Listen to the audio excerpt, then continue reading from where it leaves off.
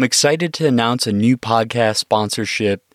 This is a title sponsor for the next year, Tonry Outdoors.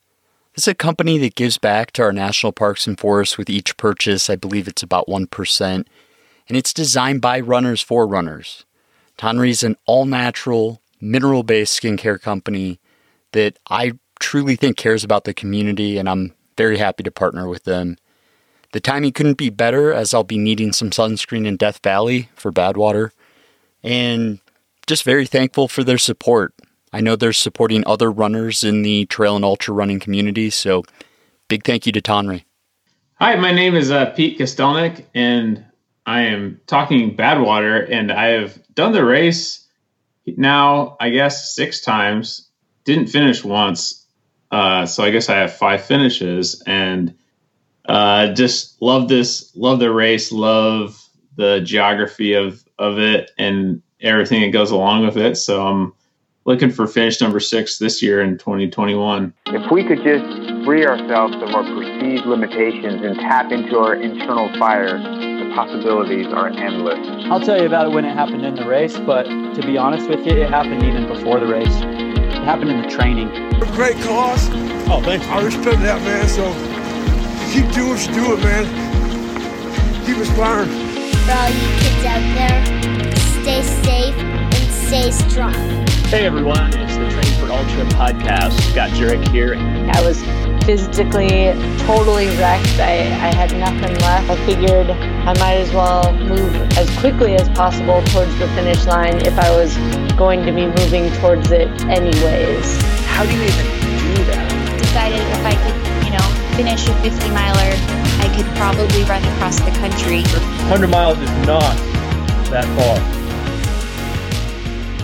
Welcome to episode 174 of the Training for Ultra podcast. My name's Rob. I also go by Training for Ultra, and we have a great episode. Pete Kostelnik, he's been on the show before, so definitely check out his previous episode. We talked about him running across the United States and just doing some amazing athletic feats. So Pete's super talented, very smart guy, and I always enjoy speaking with him. So I think you'll enjoy this episode. Big thank you to Tonry Outdoors, our new title sponsor for the podcast. Big shout out to Exoskin, longtime supporter. I can't imagine doing an ultra marathon without Exoskin products. Check out the show notes, and I will have a discount code there, the best available at this time. Big shout out to Hammer Nutrition. Feel free to use my promo code, referral code, in the show notes for 15% off your first order. And then I also wanted to shout out Patreon supporters. I really like the behind the scenes closed Facebook group conversations. We're all working together right now to put together a Patreon only hat for Training for Ultra, or at least very, very early access to a Training for Ultra hat. And I'm doing that just at cost. I'm not trying to make a profit on those hats for you Patreon supporters. And I am also giving away 50 stickers. I have a new larger sticker. If you're in the Strava group, you have a chance. Just check out the Strava group for the details there to be randomly selected. And then for all the Patreon supporters, we're getting you a sticker for free just for the support. So hopefully you enjoy this episode, and here it is.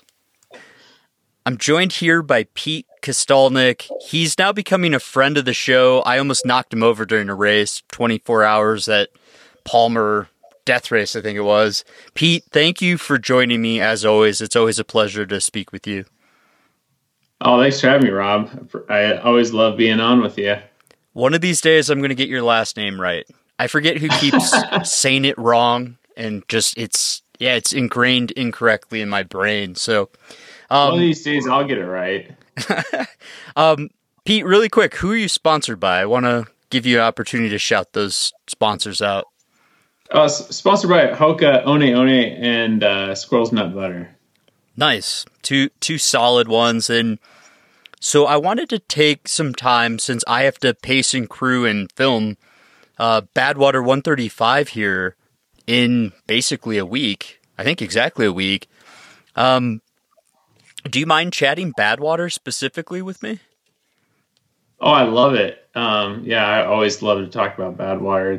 It's such an enigma of running and ultra running at the same time.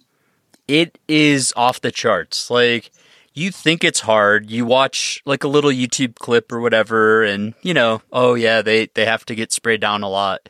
But when you study it deeper and deeper, it just takes on like this whole different level of difficulty, and I don't think most people really fully comprehend it. Is that how you went into your first Badwater, or were you scared to death and knew how difficult it was? Oh, absolutely. Yeah. I did, and I continued to do so much research and,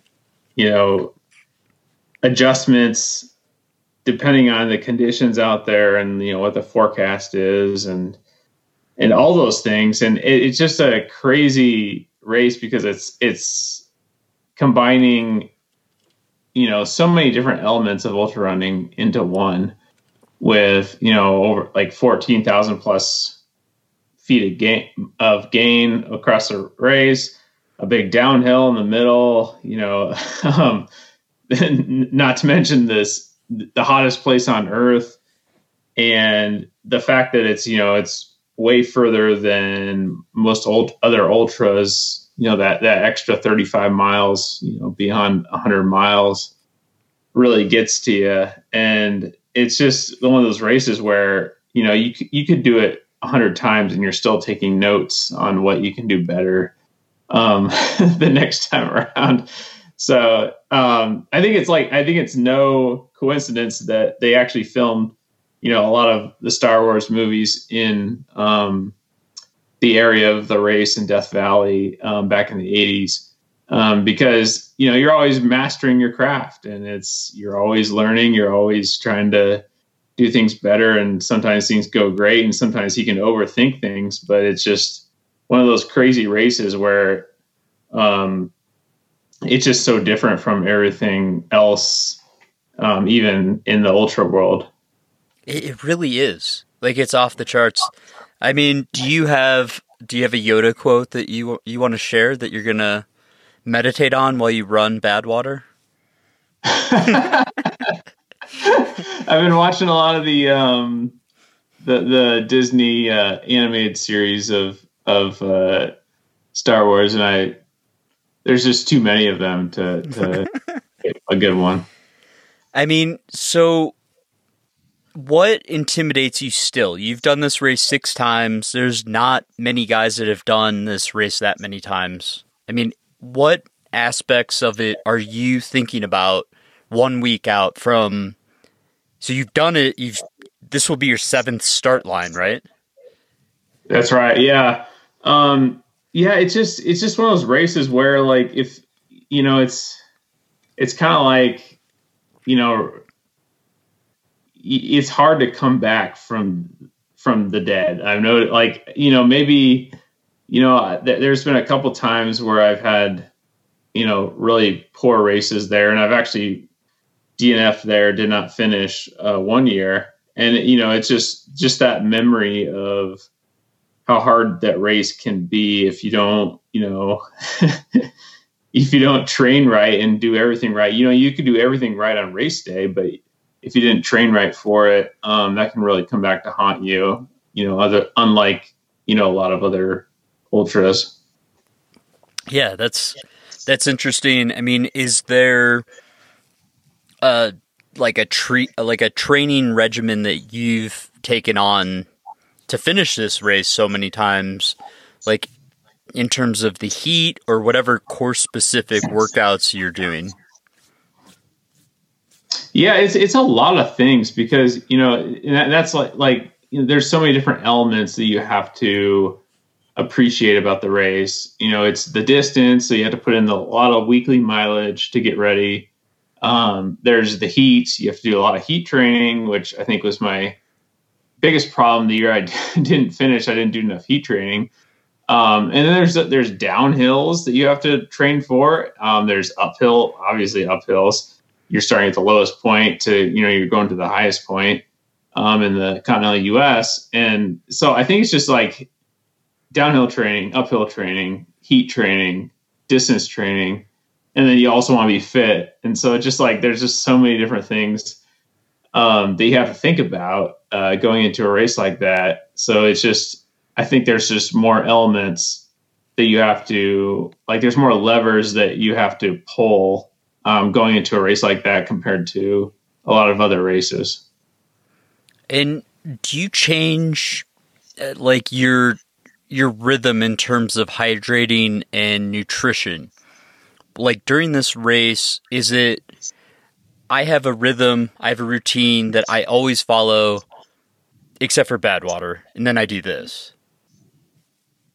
Yeah, absolutely. And then the other component is that you have there's no aid stations, and it's really your crew. So if you don't get along with your crew, there's nothing else out there to save you. So yeah, it's a lot of, it's a completely different mindset when it comes to, just thinking about the fact that, a lot of races, it's like, okay, well, I got the next aid station, then I'll pick this up and pick that up, or I'll pick this thing up for my drop bag. But it's at Badwater, it's really your crew that's taking care of you the whole time. So like if you hit a rough patch with your crew, which does happen, like if it's an emotional journey. And if you're not like in sync with your crew the whole time, then, bad things can happen. So like, that's, I think, one of the things that also doesn't get appreciated enough is the fact that everything that you're doing, it's a team, it's really a team event, but you're the, person putting in all the miles. I mean, what has crew and what have pacers done in the past that have really helped you? And what have they done to hinder you? You don't need to like call out John from 2007's race or whoever it was, but are there aspects that crew and pacers can do to help and hurt?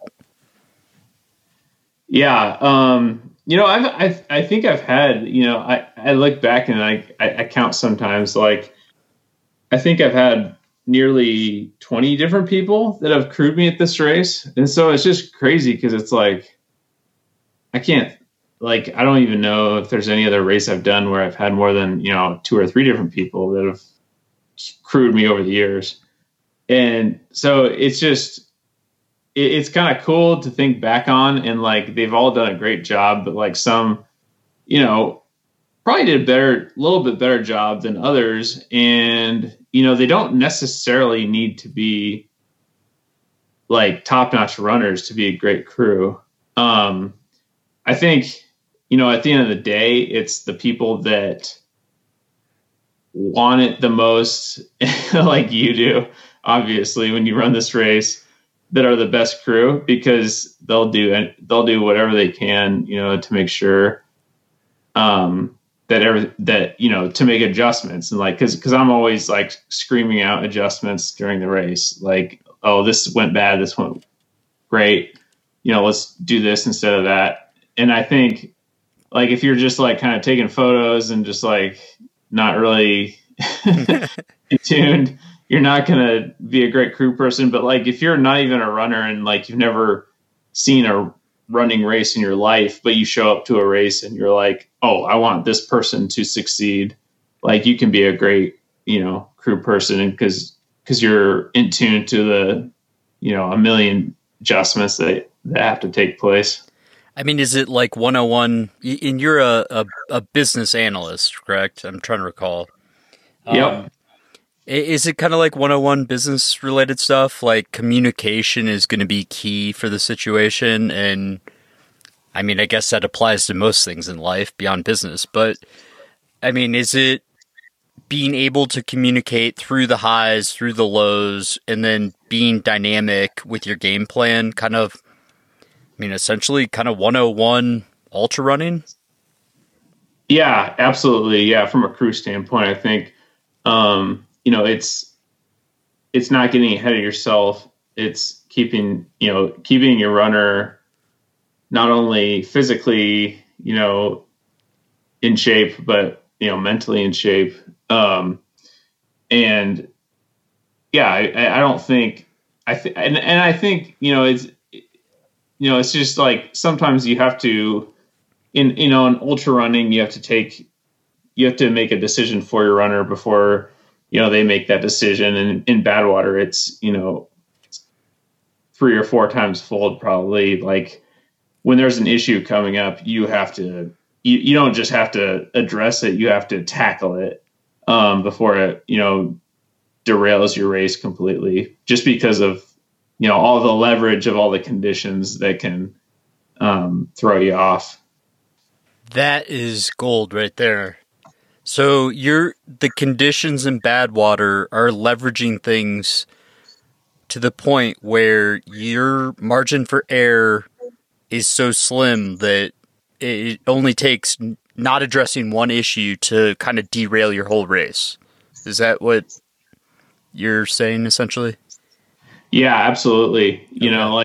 Like the year that I DNF'd, I think, because of my heat train, well, it was mostly, I think, because I didn't heat train enough, but, I laid in a van, on the side of the road for maybe 3 or 4 hours, if I remember right, with my calves it looked like there were fish swimming in my calves.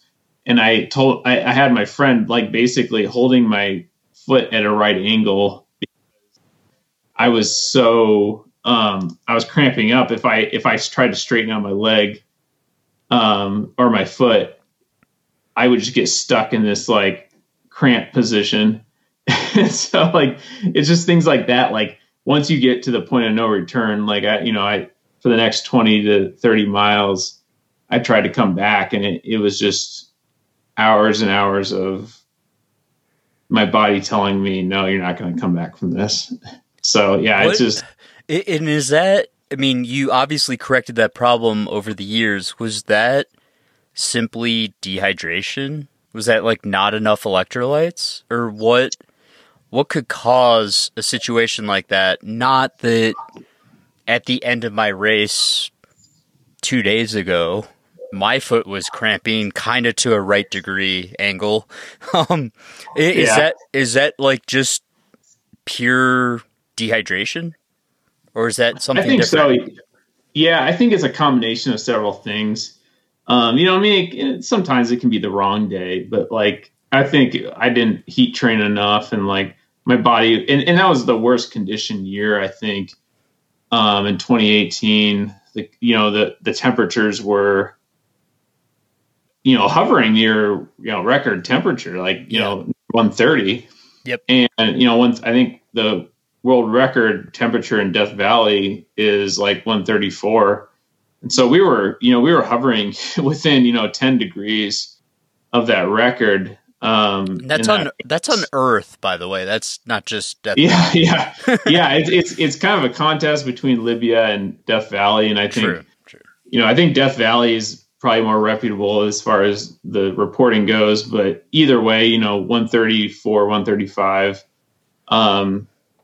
Yeah, I think, it kind of hit me. It was the perfect storm. Because, otherwise, I've had years at Badwater where I still finish, even if I have a terrible race, I'll find a way to muster up something to get across the line. But that year it was just, I didn't train in the heat enough. And then, it was the worst heat, the race I've ever seen. And it really, really bit me pretty hard, and there was no coming back from it. Is there a single electrolyte that you alter to change the balance of things? Is it specifically potassium or sodium, or are you looking at scientifically, when you adjust things year to year? Yeah, I try to get I don't focus too much on any specific electrolyte, because I think it's impossible on the go in a race like that to to measure everything.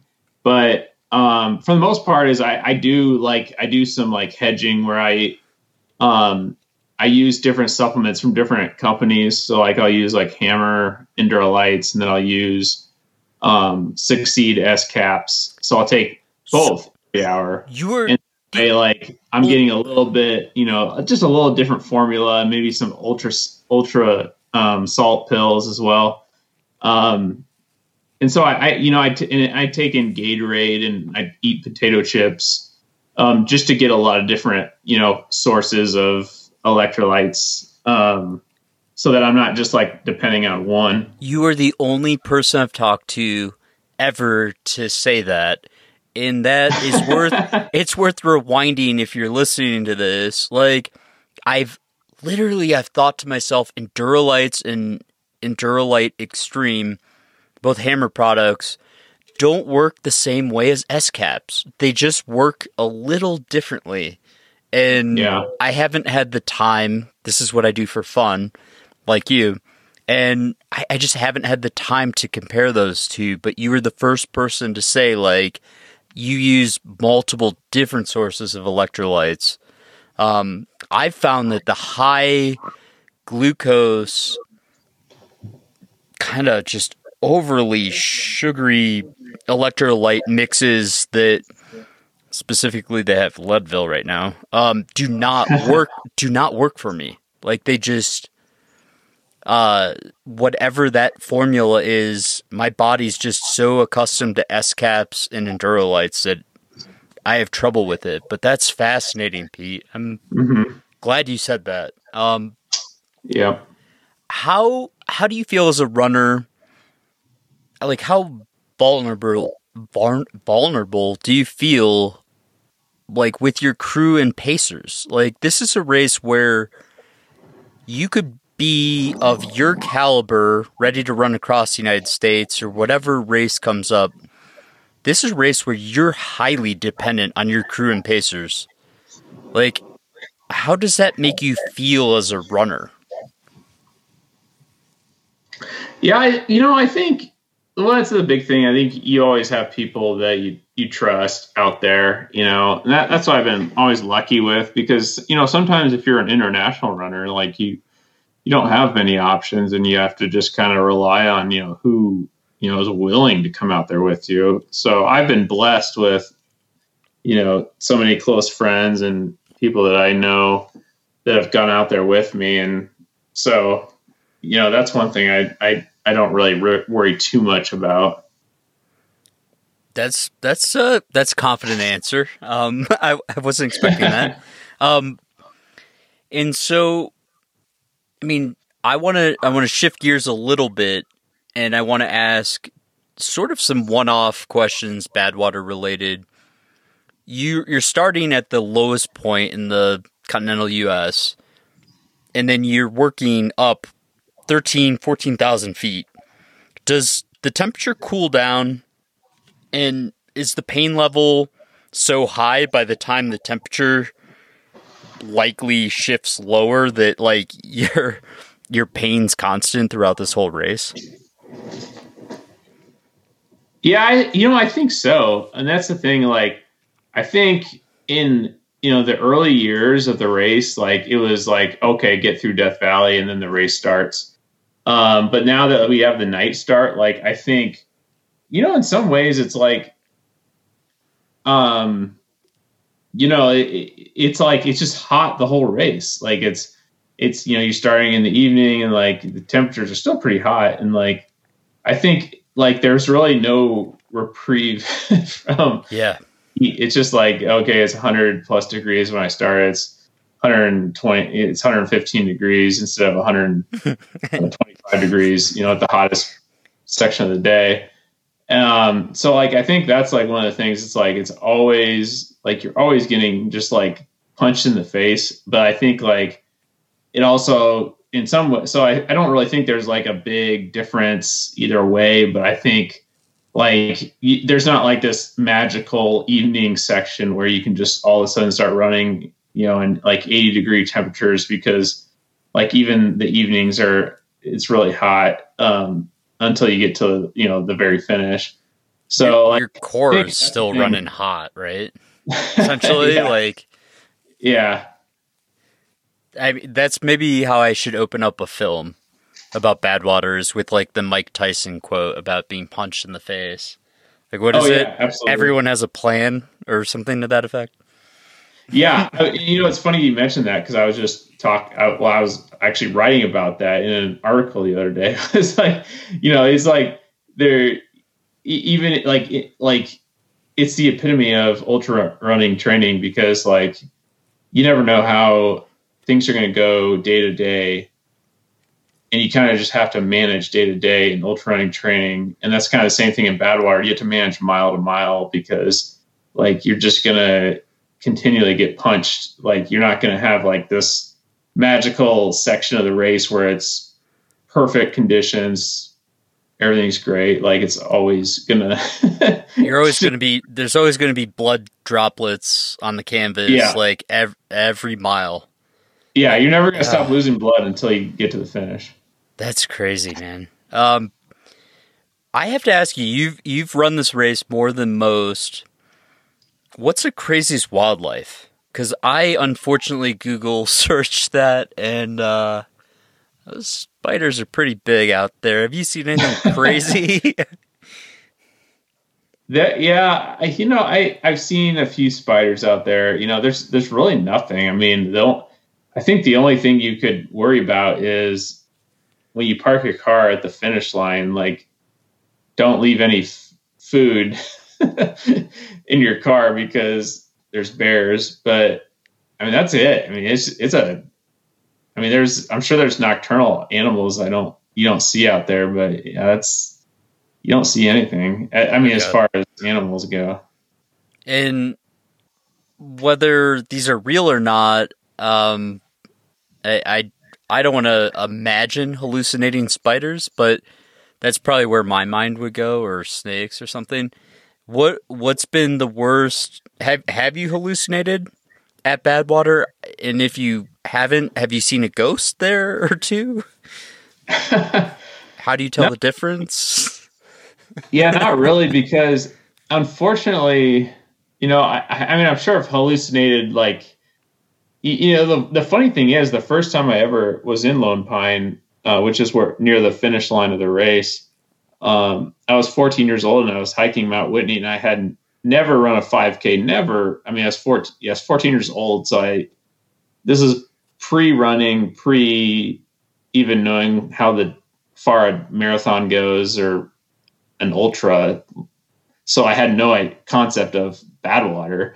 But like I got really dehydrated when I hiked Mount Whitney in 2002, as a kid. And I remember coming down, like I was by myself and my family was behind me, maybe, an hour or two. And, I was hallucinating a lot. Like that's the only time I've really hallucinated. And it was pre-running Pete. And I remember seeing like things like, I think I see a car down there, and it was just a big rock. And I thought, I see the parking lot, and it was just like this boulder field. And like I thought I saw a lot of things coming down from that hike. So it's kind of funny that maybe my most like crazy hallucination experience was like where Badwater takes place and finishes. But it was as a 14-year-old doing a completely different thing. And when I got done with that hike, I actually got to the back to the portal where the Badwater 135 finishes. And I remember I thought I saw a water spigot, and I walked up to it really slowly, and I touched it very slowly to make sure it was real. And there was a family having a picnic right next to it, and I'm sure they're just like, this guy is out of his mind. Drugs. But no, like ever since then, I've never out there. Like it's just funny. Like I've had like a lot of crazy thoughts while doing the race, but that's probably my best story from out in the Owens Valley. I mean, literally, your hallucination stories sound like every other 200 miler I've done. It's like, that's how you get to the next aid station, you know? Yeah, I bet. That's fascinating, though, that you haven't hallucinated that much. The guy I'm crewing and pacing, Dion Leonard, has like barely ever hallucinated. So, I mean, I don't think you guys are tapping into your true potential. That's all I'm going to say. I always think that, hallucinating, like, that's the weird thing is, like, the 2 years that I had my best times at Badwater were, like, the most, unceremonious. Like, that, and I think that's why it's really hard to write a movie about ultra running, is because when things go well, there's not that many fireworks and cool stories. And then, like, it's the back of the pack people that would actually probably be the coolest, movie scripts.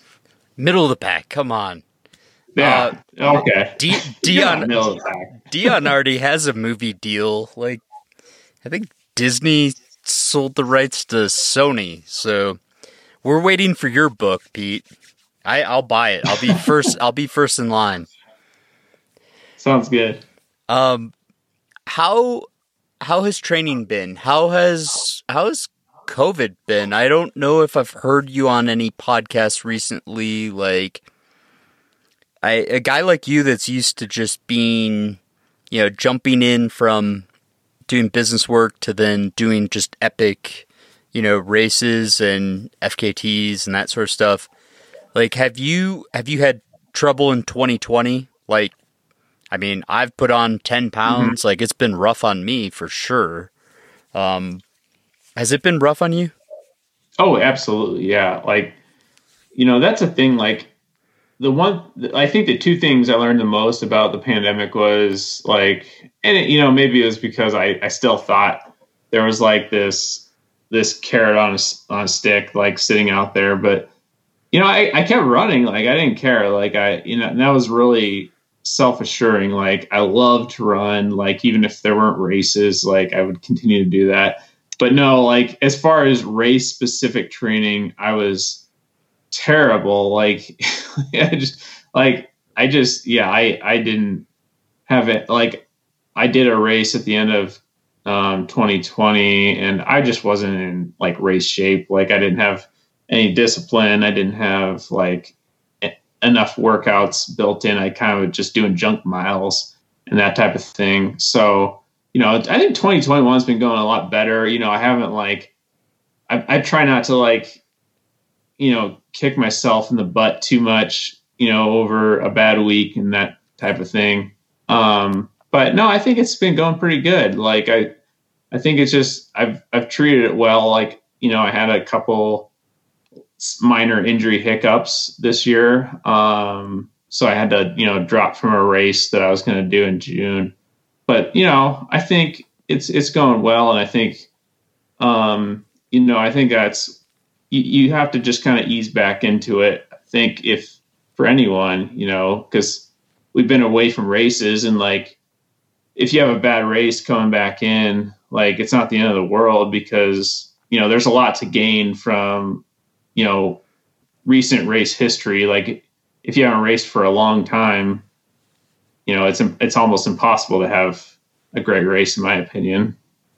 Yeah. I mean, from my limited experience, it was like, well, I was injured for the Leadville Marathon, but just on Saturday, it was like that I don't know, it was like just the excitement around ultra running that I almost forgot about.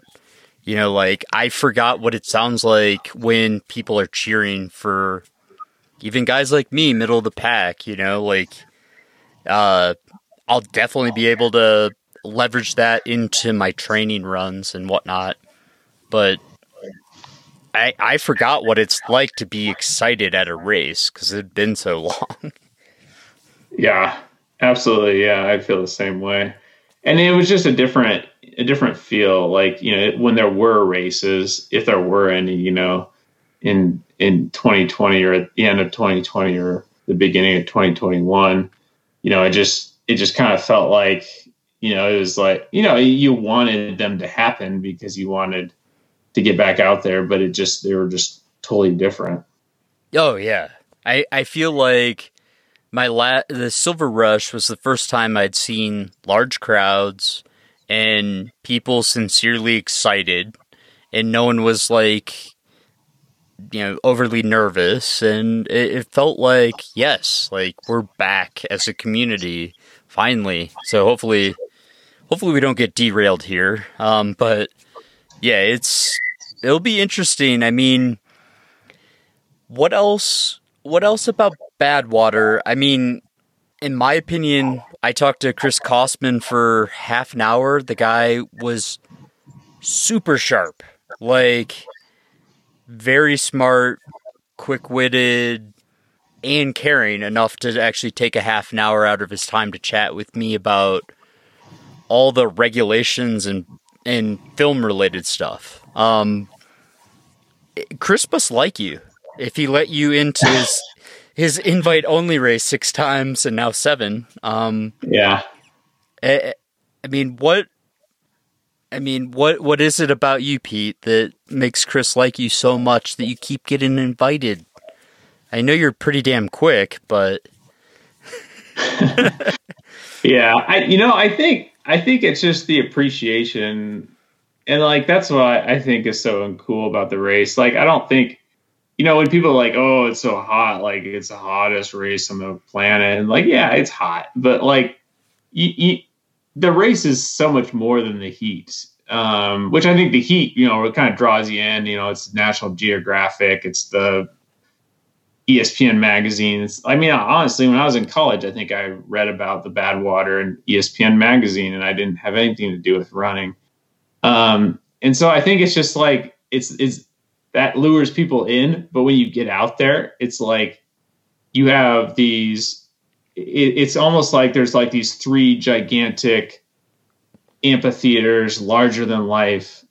It's like the True Death Valley where the race starts with Badwater. It's the Panamint Valley, which is my favorite part of the course, in the middle section of the race. And then it's the Owens Valley where you see Mount Whitney and you are like heading straight for that epic finish up to the mountain. Like, and along the way you have jets flying over you, like before you can ever, like you see them before you can ever hear them, like just doing training flights through Star Wars Canyon and things like that. I mean, it's such a incredible experience to do the race that, I mean, that's honestly the reason I keep doing it, is because it's just these 3 giant, valleys, 3 giant amphitheaters of just amazingness that, a lot of people don't go to see. But I encourage, any ultra runner to do the race or crew or, pace or do something, with the race, because it's just such a cool experience. So when you get that email from Chris saying, hey, Pete, like, we'd love to have you, like, you're invited this year. How do you feel when you get invited to something like this? Because when I was talking to Dion, he's like, more people have summited Everest than have finished Badwater. I mean, and honestly, this day and age, if only 100 people per year are invited, I mean, this is making Western States look like loose and easy race to get into. Like what's it feel like when you get that invite, and where's it rank on your priority list? Yeah, I mean, more so than just the nature of just the exclusivity. I think it's just like what I was mentioning about the experience. I think it's just the chance to go out there with, I have, like, my sister is going to crew for me this year, and she's never been out there since we were probably, I was probably 4 years old, and don't remember it. And so, and she was probably, 10 years old.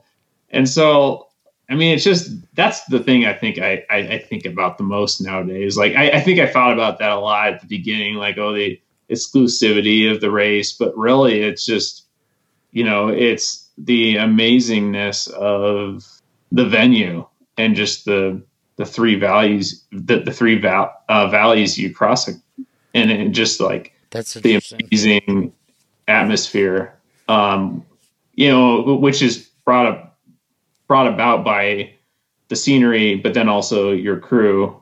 Because I don't think either of the two could,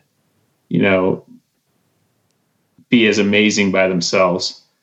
And I appreciate all your time here. I'm trying to get to the root of this. So your family went out to Badwater when you were growing up, like every year or something? Death Valley? Yeah. No, so we went, I think we went out to California on a road trip when I was 4 years old. And we crossed through Death Valley, but I don't remember that. And then when I was 14 years old, 10 years later, my dad and two of my sisters climbed Mount Whitney with me. But that was like, those two trips were completely separate from any knowledge about running or ultra running. But that's interesting. You have the opportunity to do, this prestigious race, but then also reflect on, growing up and in some memorable years in your life that obviously, I mean, if you had hated Mount Whitney so much, you probably wouldn't have ever signed up for Badwater. Like those poor kids at that picnic bench next to the water fountain that saw you rolling up, probably would never sign up for Badwater because of that experience of seeing a hallucinating Pete. I'm joking. Well, it's funny. I mean, it's funny because, those were like the two big hikes I ever did when I was 12 and 14 was, I did when I was 14 doing Mount Whitney and succeeding. And then when I was 12, or actually before I was 12, I failed. But when I was 12 hiking, to the top of, Mount Elbert. And so having, I had no clue that the Leadville 100 and the Badwater 135 were right at my doorstep, my two big, hikes when I was a kid. And then, here I am going back to those, especially Death Valley, each year. And so maybe that's part of it. I don't know. Maybe it's psychological. I'm just your free doctor for the day here. So yeah, lay back. Tell me about when you were a kid. No, I have two last questions for you, Pete, and I know we're a week out from Badwater, so I don't want to, overly tax you here. First of all, what do people not understand about Badwater? It's almost like what advice, but in a sense, what aspects of this course does, the vast majority of people not understand? Yeah. I think the thing about Badwater is, I think the thing that most people don't understand is, I mean, you have some of the biggest mountains, in the U.S. and probably the biggest mountains in the U.S. outside of Alaska. Because you have these mountains that are starting at literally below sea level in some cases and stretching up to 10,000 plus feet. And then, once you get to Lone Pine, you have Mount Whitney, Lone Pine's at 3,000 feet and Mount Whitney's at 14,000 feet. I mean, it's just such an incredible landscape mixed in with the valleys.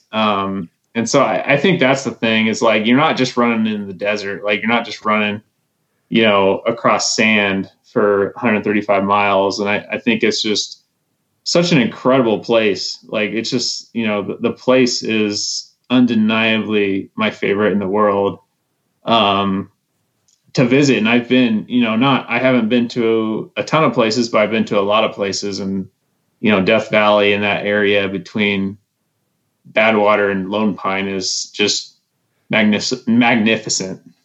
That's interesting. Have you seen eggs fry on the road? Have you seen your shoes melt on the road? I think the shoe melting piece is a little bit of a myth, or maybe from previous years. I've never had my shoes melt. But you can certainly crack an egg and fry it out there. That's for sure. That's interesting. All right, last question, and that is, how do you fit this all in? You are working full-time, and you're competing at a level that very few are able to accomplish. How would you recommend someone that is trying to balance work life or work run all into one and be able to actually perform at your level? Do you have one or two tips or secrets that you recommend? Yeah, I think it's just, it's just motivation and priorities. I think, like, if you're not, and that's the great thing about ultra running is I think the people that generally do well are the ones that want it the most, because they, put in all the things they needed to do to get to where they need to be. So, I think it's just, you have to find, what you're really motivated by. And if it's not Badwater, then don't try to sign up for Badwater. Sign up for, a 200-mile epic race around Tahoe or whatever. But, I think that's the thing is, like, you're not going to be motivated. Like, you're always going to be able to find time in the week, whether you're Mike Wardian, traveling all over the country, doing races every weekend and still having a family and a full-time job. It's like, you're always going to have time, to get it in. It's just whether, you're motivated enough by it and passionate enough. I love it. I couldn't agree more. Good reminder to try to get Mike on here soon. And Pete, where can people follow you? Because I know you'll give us a few updates as you're going into Badwater, and then I'm going to try to incorporate you into the upcoming film I'm doing on Badwater. Where can people follow you on social media? Yeah. I use Instagram, Pete Kostelnik on there, Pete's Feet Across America on Facebook. I still use that. And then I guess I like Strava. I post everything on Strava as far as running goes. So if you're ever curious about what I'm doing, training wise or race wise, it's all out there. Pete makes it look easy. I highly recommend him. Highly recommend following him on social. Thank you for taking so much time tonight to share some of your background on Badwater and some insights on Badwater. Just really appreciate your time, Pete. Thank you. Thanks, Rob. I really appreciate it. Had a lot of fun. That was episode 174 of the Training for Ultra podcast. I hope you guys enjoyed it. If you did, make sure to subscribe. Feel free to check out my YouTube channel, youtube.com/trainingforultra. Really appreciate everyone subscribing to that channel. But thank you, Pete, for taking so much time. I'll see him here shortly. Big shout out to the new title sponsor, Tonry Outdoors. Definitely check out their website, and there's such a new sponsor, I don't even have a promo code yet, but I will be getting one for 10% off here. Big shout out to Exoskin. Really appreciate their long-term support of basically everything I do. So definitely check out the show notes for a coupon code there. Same with Hammer Nutrition, longtime supporter. Big thank you to you Patreon supporters. We're going to get a hat figured out here. I know we're going back and forth in the Facebook group on the design, but we'll figure out something, get you a special custom hat for being a Patreon supporter. Along with that sticker, check out the Strava Run Club. So appreciate you guys. I'm headed out to Badwater here shortly. Don't forget to enjoy your training. Have a great week. See ya.